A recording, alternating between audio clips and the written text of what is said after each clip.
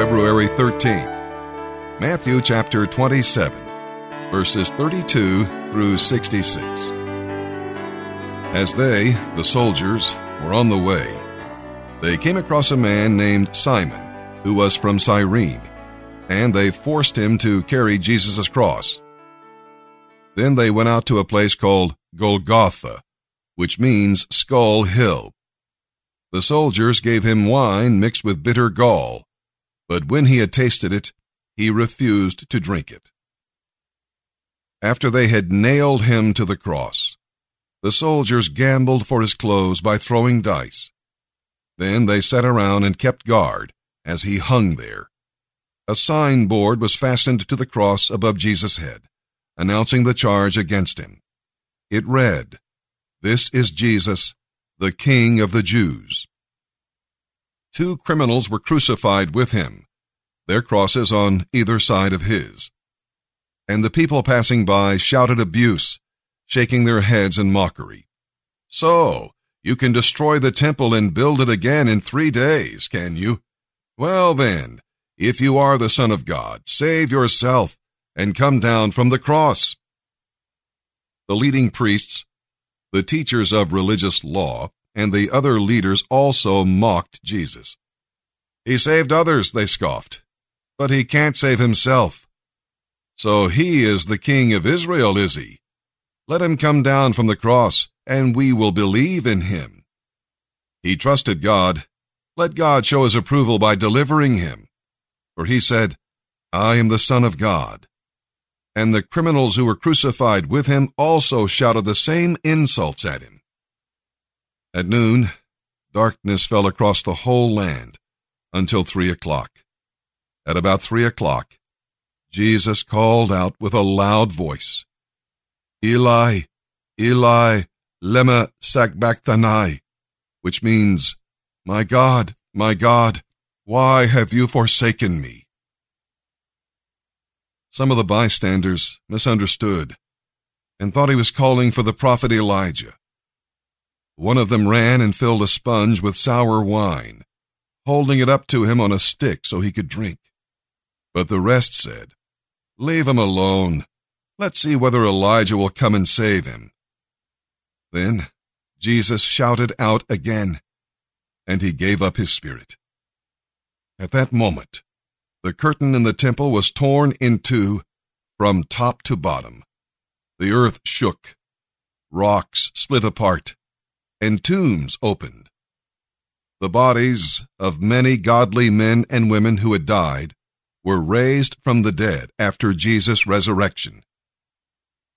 They left the cemetery, went into the holy city of Jerusalem, and appeared to many people. The Roman officer and the other soldiers at the crucifixion were terrified by the earthquake and all that had happened. They said, "Truly, this was the Son of God." And many women who had come from Galilee with Jesus to care for him were watching from a distance. Among them were Mary Magdalene, Mary the mother of James and Joseph, and Zebedee's wife, the mother of James and John. As evening approached, Joseph, a rich man from Arimathea, who was one of Jesus' followers, went to Pilate and asked for Jesus' body, and Pilate issued an order to release it to him. Joseph took the body and wrapped it in a long linen cloth. He placed it in his own new tomb, which had been carved out of the rock. Then he rolled a great stone across the entrance as he left. Both Mary Magdalene and the other Mary were sitting nearby watching. The next day, on the first day of the Passover ceremonies, the leading priests and Pharisees went to see Pilate. They told him, "Sir, we remember what that deceiver once said while he was still alive. After 3 days I will be raised from the dead. So we request that you seal the tomb until the 3rd day. This will prevent his disciples from coming and stealing his body, and then telling everyone he came back to life. If that happens, we'll be worse off than we were at first." Pilate replied, "Take guards and secure it the best you can." So they sealed the tomb and posted guards to protect it.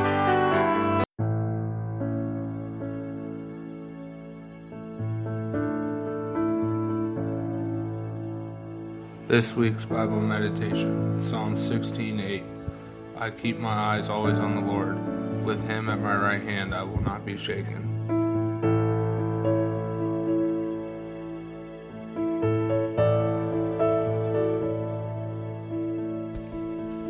Good morning, brothers. This is Ryan Carter from Phase 2, and I just wanted to tell you a little bit about my story here, how I got to the refuge. I grew up with a Christian background, went to a Christian high school. It was hard for me, but I enjoyed the education. Once I graduated at 18 is when my addiction began, really. I got into drinking pretty heavy. Opiates and was the main ones, and methamphetamines. I've been to countless rehabs. I've tried to stop on my own over the years, and I never could do it on my own. I thought I had it under control a few different times, but the real reason was me. It was I left God. I left the church. I left friends and family who cared about me and tried to do it on my own when I needed to get back in the Word and Scriptures and around people who were guiding me down the right path, not the friends or associates I thought that I wanted to be like and be around. This is also my second time here at the Refuge. The first time I was here, I thought I submitted fully, but I was here 7 months, and I tried to hold on to a woman or certain friends that I thought would be okay, but in the end they weren't. So I took a home visit, and I messed up, drank and used, and I came back after a couple weeks, and it's been hard. I've struggled since I came back, but I know I need to be here. I love being here. This process works. I truly love each and every one of you, and I'm just God has blessed me since I've been here with my family, with my dad. Even my sister's coming this family day, the first time, and she's ever been here, and she's finally starting to understand me better, and she's in my corner this time for the first time in a long time, and I'm truly grateful for that, for what God has done for me, and I hope to walk this out with each and every one of you. I love you guys, and have a good morning.